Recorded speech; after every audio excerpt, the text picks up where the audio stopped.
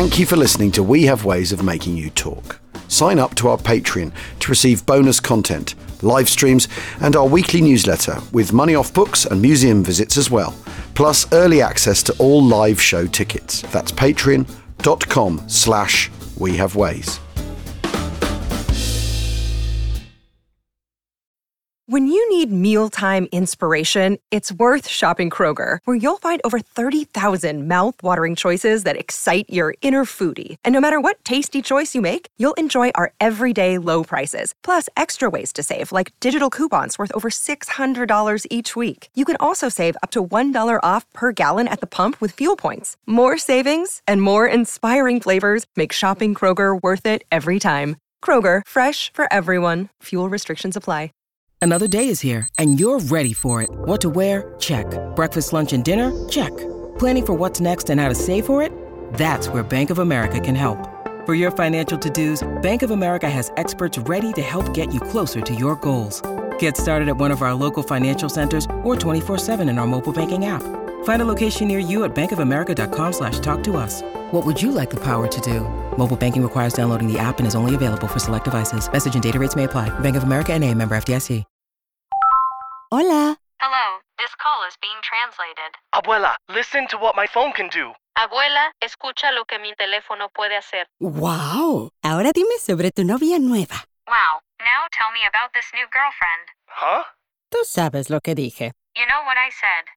Language is no longer a barrier thanks to Live Translate with Galaxy AI on Samsung Galaxy S24 Ultra. Learn more at Samsung.com. Samsung account login required. Calls must be made using the native Samsung dialer.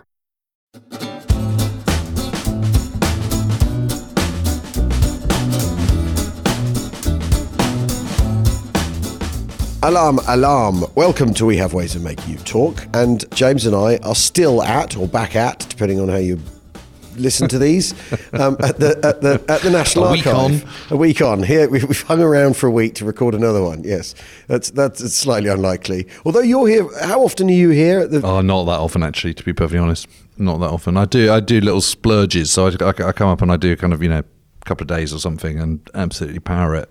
And how does photograph everything, take it all home? How does it compare to, say, the German archive? Oh my God, this is now the most user-friendly, easy to navigate archive there is. Well, you couldn't be any happier but to hear that, surely. Absolutely, and I promise you I didn't put you up to any of that. So no, thank you very much. I'm glad. It's always lovely to hear that we provide such a good service.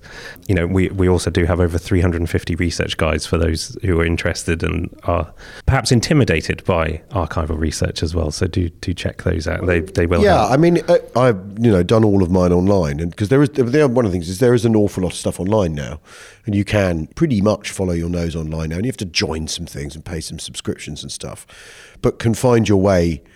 I tend to do it via journals to what they're quoting, or what they're referencing from. But I mean, it is potentially an intimidating thing, isn't it? Because you 11 million documents, the sheer sort of, it's a cliff face of information, isn't it? And how you pick the one that's the document that tells the story that. There's the great. I mean, the thing historians are taught, isn't it, at universities, how to sift and weigh and balance documents against each other, and not pick the wrong one. The only thing I'd say here, to what you could do with is a stack of A3 pieces of card, because the most annoying thing is seeing the shadow of your iPhone on the document or your hand or whatever. Because I always like it when I photograph it. I like it to look like a photocopy. Mm-hmm. Or sort of digitized version. So your shot is completely above it. It's not at a weird angle. It's flat. It's all that kind of stuff. You want it to look as... There'll be an app that turns terrible photographs of documents into apparent but it's a fact, photographs. You haven't got time to do all that. Yeah, of course. Yeah. You haven't got time to do all that. But if you've got a piece of card, you can hold it above to shield from the light, and you get no shadow. There's a pro tip for the listener.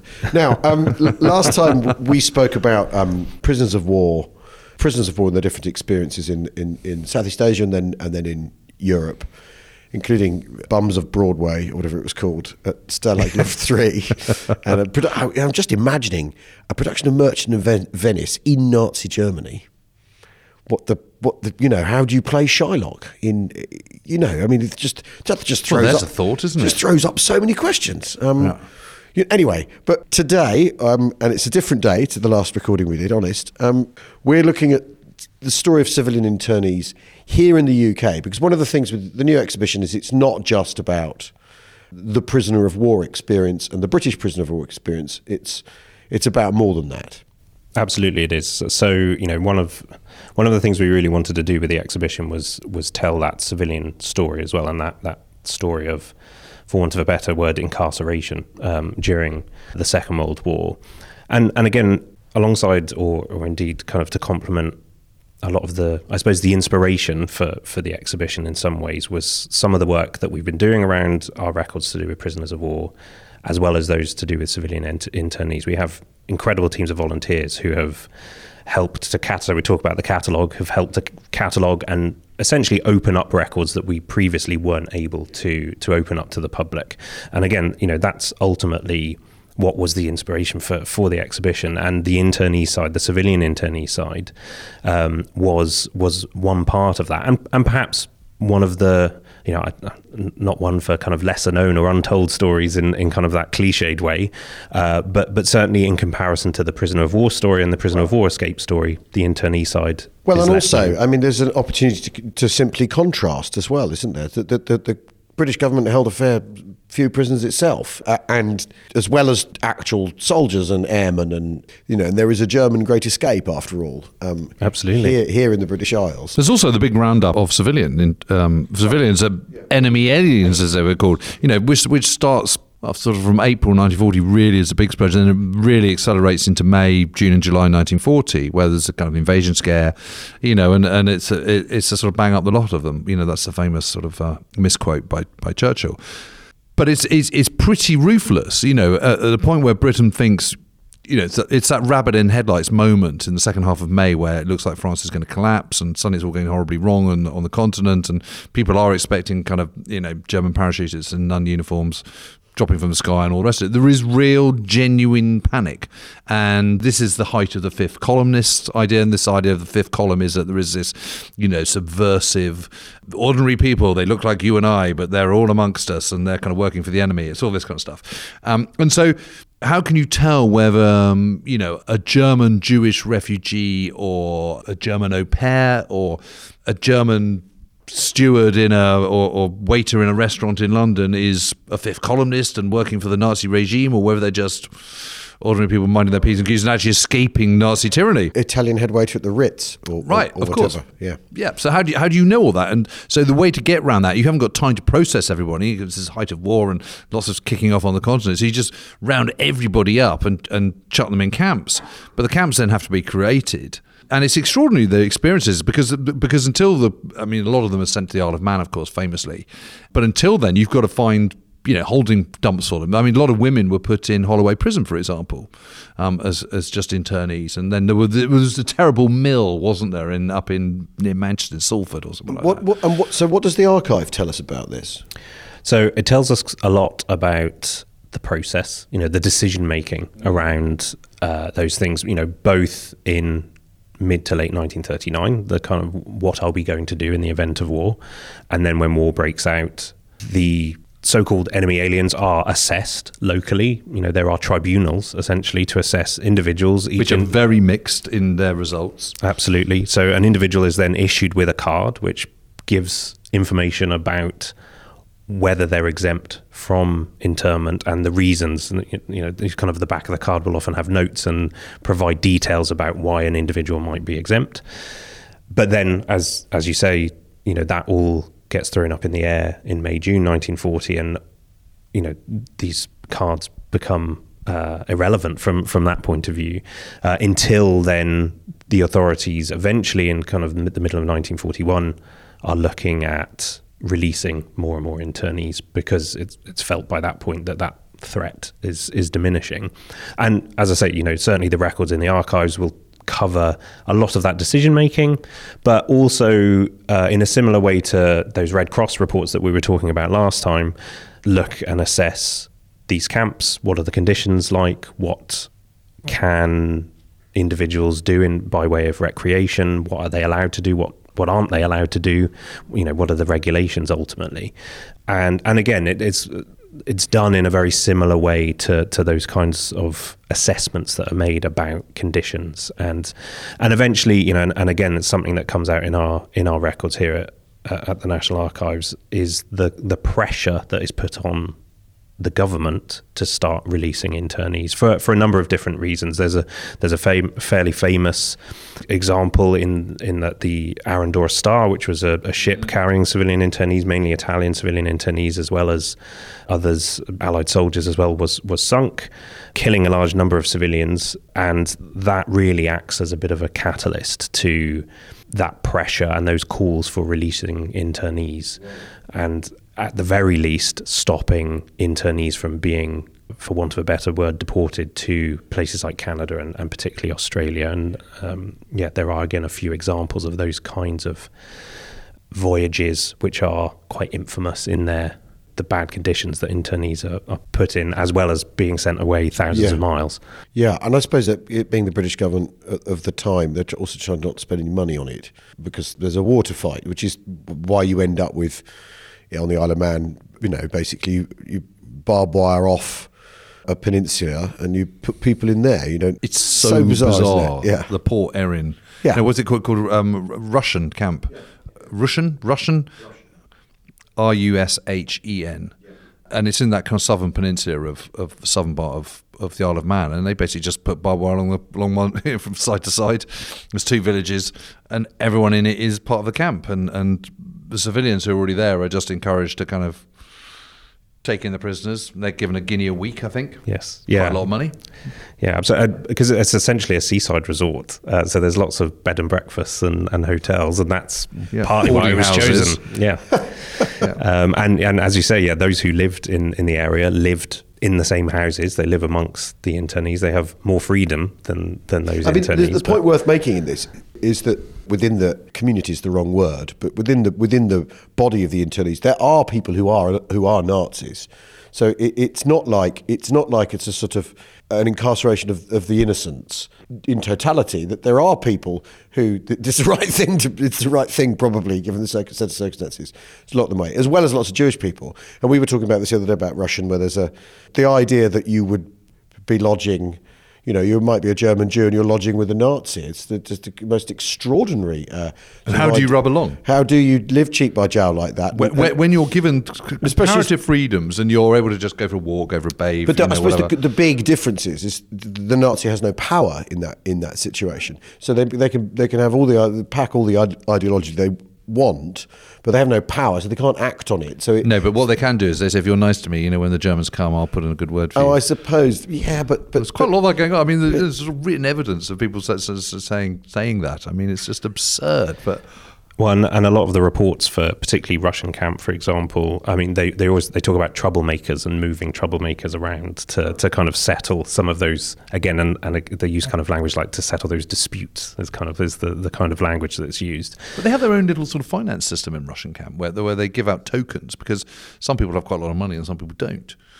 And so then it's sort of unfair on the people that haven't, because you can just go around and go to the shops. Yeah. So the whole economy in Russian camp is based on tokens. Yes, for a period of time. Yes, absolutely, it is. Bonkers. Well, it's rather brilliant, actually. Yeah, and because there's also a disparity as well. So just thinking about promises. So what the German authorities are doing is sending care packages to German internees, but an individual had to swear allegiance to the Reich in order to receive those packages. So you also then get a disparity within the camp of individuals who are willing to do that, obviously then against those who are not willing to do that. And some of whom are cross fingers. Yeah, well, and that's it. Some of them are, for want of a better phrase, apolitical. They're not Nazis necessarily, but they are willing to do that in order to. But the other point, of course, is that you might be a Nazi, but so what? I mean, it's not going to do you any good, is it? Or I mean, you're an impotent Nazi, and so to a certain extent, that's fine. It's fascinating, isn't it? Because after all, with the Geneva Convention, what does that say about civilian internees? Because after all, whenever people talk about the Geneva Convention, they immediately think it's about prisoners of war. But these people are prisoners of war. They're just not. They're not in uniform. They're not ex-combatants or whatever. And so that starts to talk starts to talk to the relationship between the state and a civilian and a foreign civilian. And because after all, states have their obligations to their own civilians and their own citizens, as it were.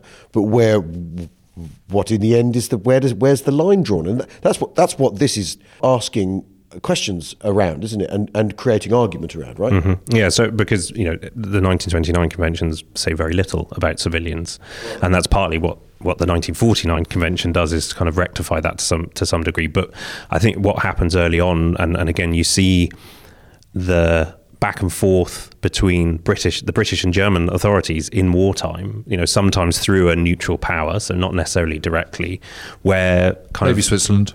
Yes, or Sweden as well, where they're kind of agreeing that civilians would be treated or be protected in similar ways to prisoners of war. So they're kind of doing or making that decision that, either initially informally, and then they actually start to have those kinds of conversations which stipulate, yes, this is what we're going to do when it comes to civilians in the UK or civilians in Germany, is we will treat them in line with prisoners of war, which is why you do then get Red Cross inspections of civilian camps, both in Europe and also in the UK. Yeah. We'll take a break and we'll look at some documents.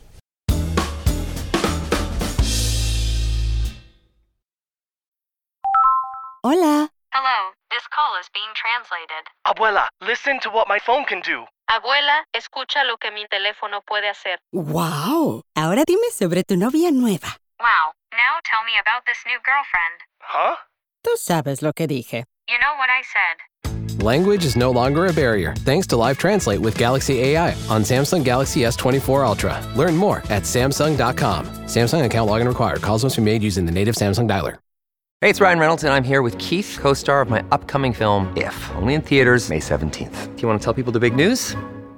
All right, I'll do it. Sign up now and you'll get unlimited for $15 a month and 6 months of Paramount Plus Essential Plan on us. MintMobile.com/switch. Upfront payment of $45 equivalent to $15 per month. Unlimited over 40 gigabytes per month. Face lower speeds. Videos at 480p. Active Mint customers by 531.24 get 6 months of Paramount Plus Essential Plan. Auto renews after 6 months. Offer ends May 31st, 2024. Separate Paramount Plus registration required. Terms and conditions apply if rated PG.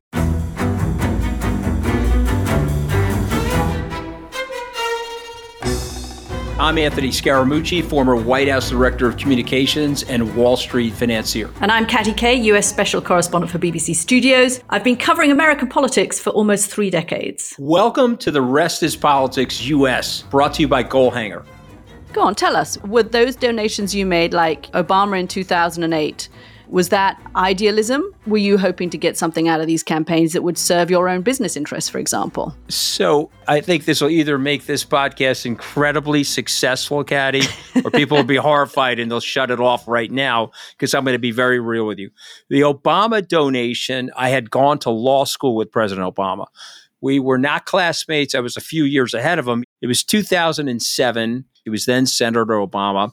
I had a check in my breast pocket. I went over to the senator. I said, Senator, you and I didn't really know each other in law school, but I'm about to hand you a big check. Can I lie to my friends and tell them that you and I knew each other in law school?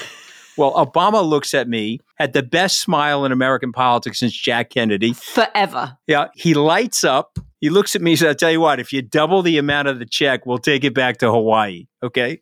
And I looked at him. I said, you're done. I had another check in my pocket. I ripped it up. I doubled the amount of the check. And I'm going to tell you right now, I've been to more White House Christmas parties during the Obama administration than the Trump administration. In this pivotal year for the United States, democracy, and world affairs, Britain's biggest podcast, The Rest is Politics, is launching stateside. Uncovering secrets from inside the Biden and Trump inner circles and how they shape the world's most important economy, but also the global economy too. New episodes are released every Friday morning. Just search The Rest is Politics US wherever you get your podcasts.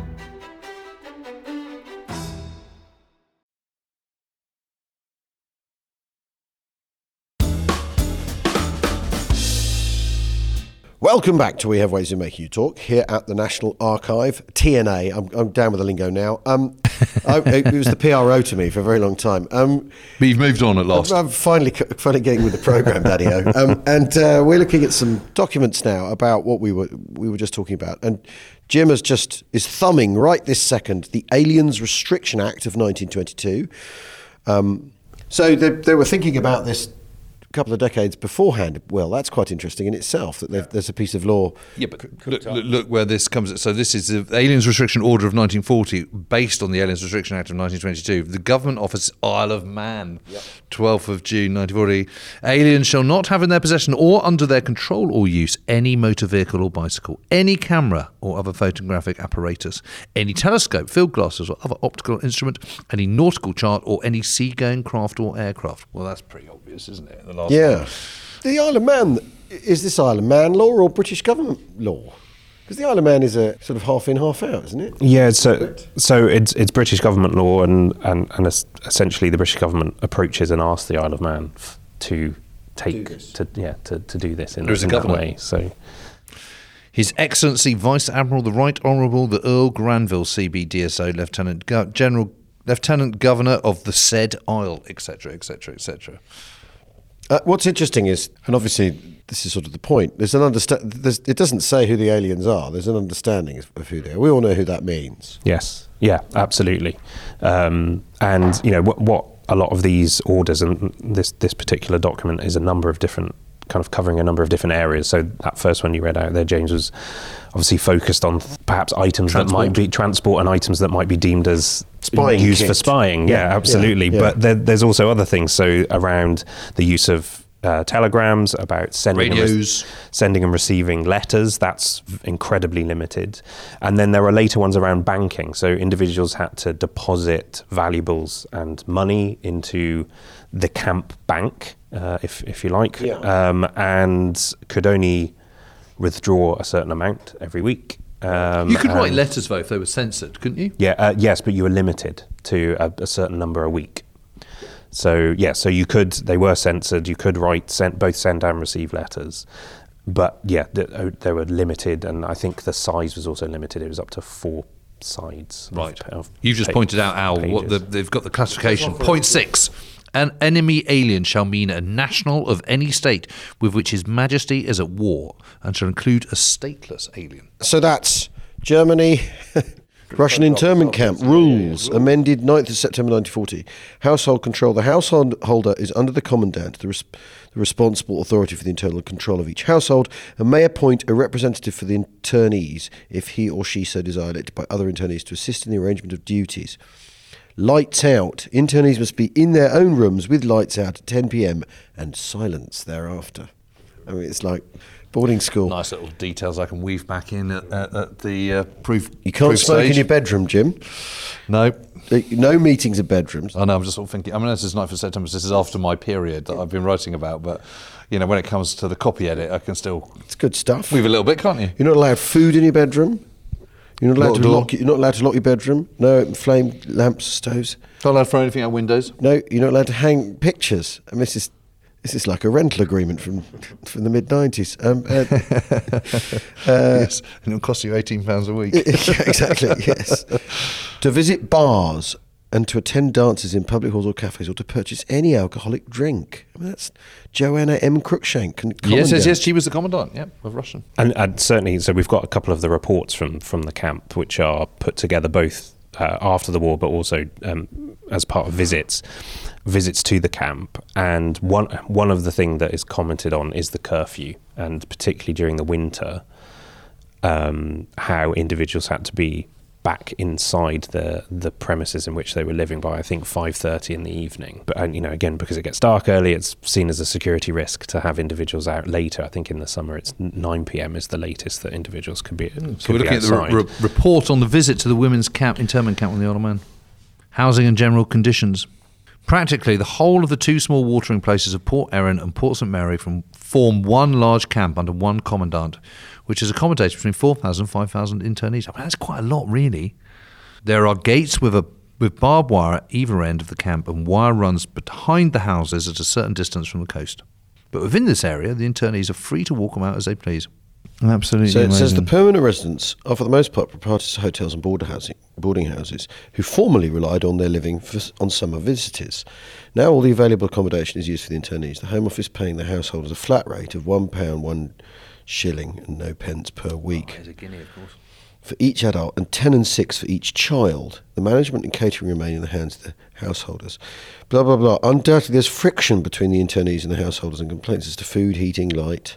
This is this is how they're all chiming along. It seems to me that many difficulties and anomalies would have been avoided if from the start the Home Office had taken over all the houses and installed the proprietors as managers at a fixed salary.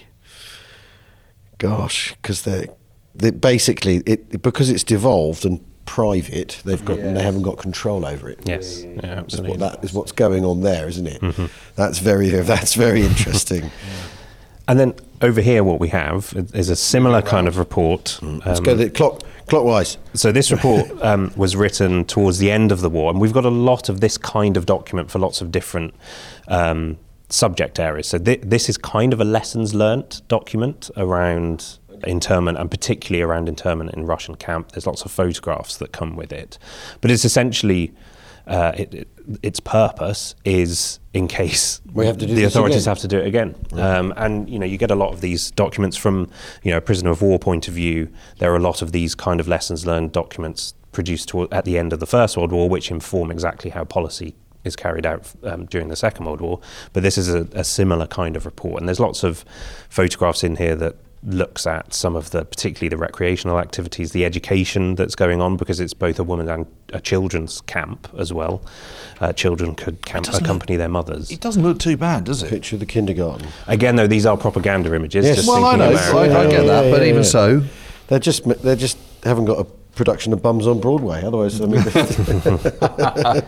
well, maybe they did. There were operas that were staged in the camp, which are detailed. I mean, the thing is, yes, it doesn't look that bad, Jim, but these people are not at their liberty. So no, I know, I appreciate that. I know, but this is the thing. I think this is the thing that's very often beguiling about these sort of images is you can in your head say to yourself, oh well, it's not that bad, is it? But they're not allowed out, and I mean, in a way, it looks like The Village in The Prisoner a bit. They're all. What could they possibly have to complain about? I'll tell you what, though, there's a TV drama to be done on Russian camp, isn't there? There is, yeah, or a sitcom.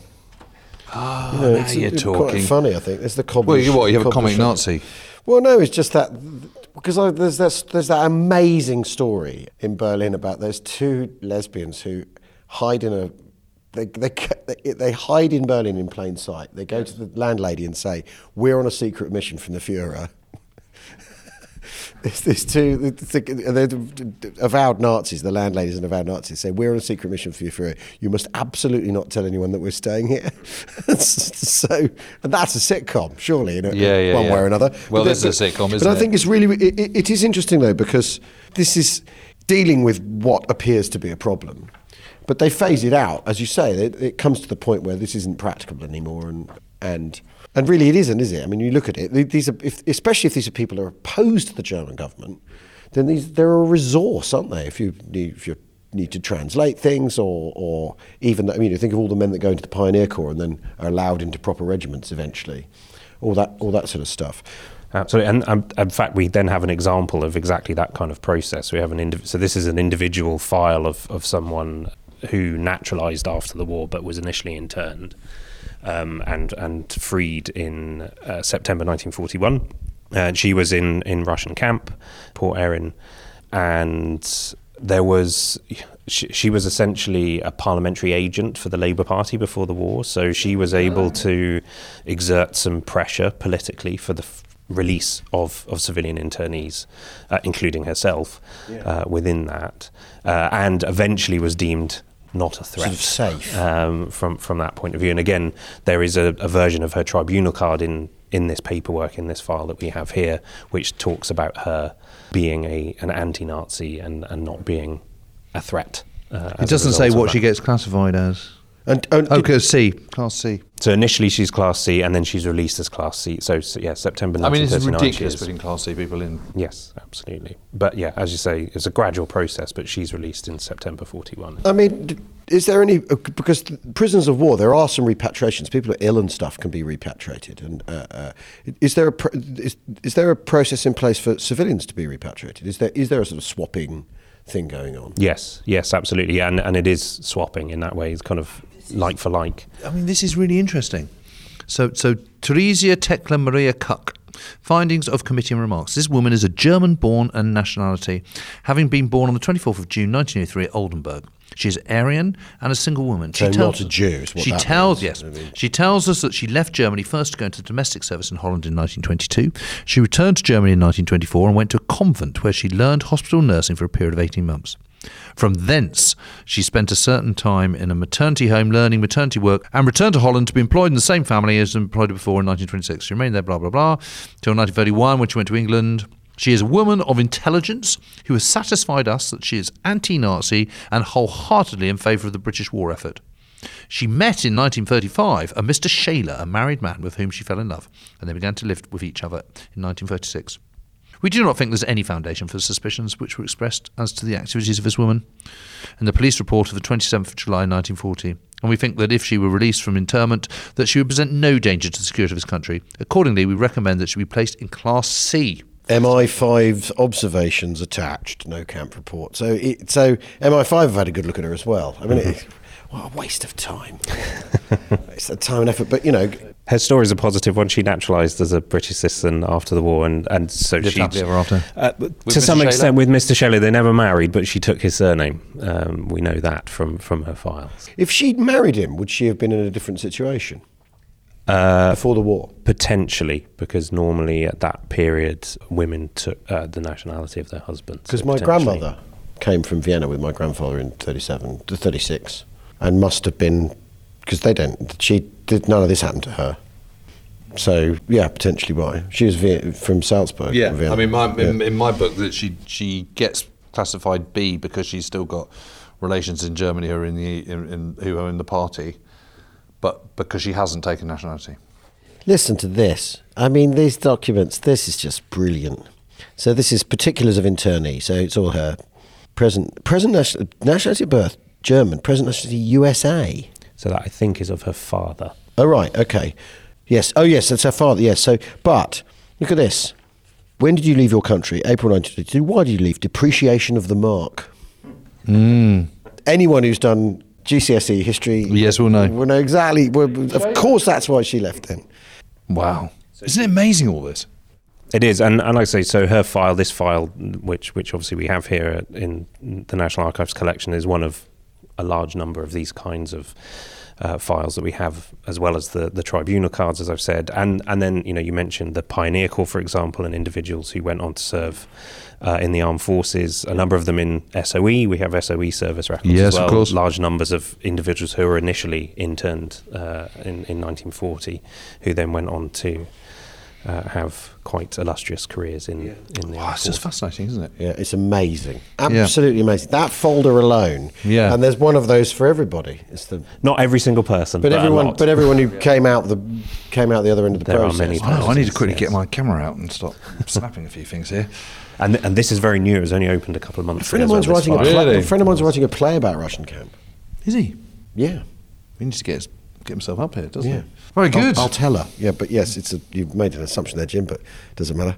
Yeah, because her mum was interned. Apologies to your friend. That's all right. Her mum was interned. They came in 1938. They fled after Crystal Nacht and managed to get into the UK, or her mother did, and then they were interned.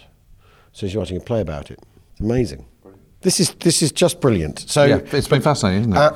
And one of the reasons we're here, because we have been meaning to come here forever. Yes. And we've got here, but also this is all related to the new exhibition, Great Escapes. 2nd of February. 2nd of February. 2024. So save up doing January.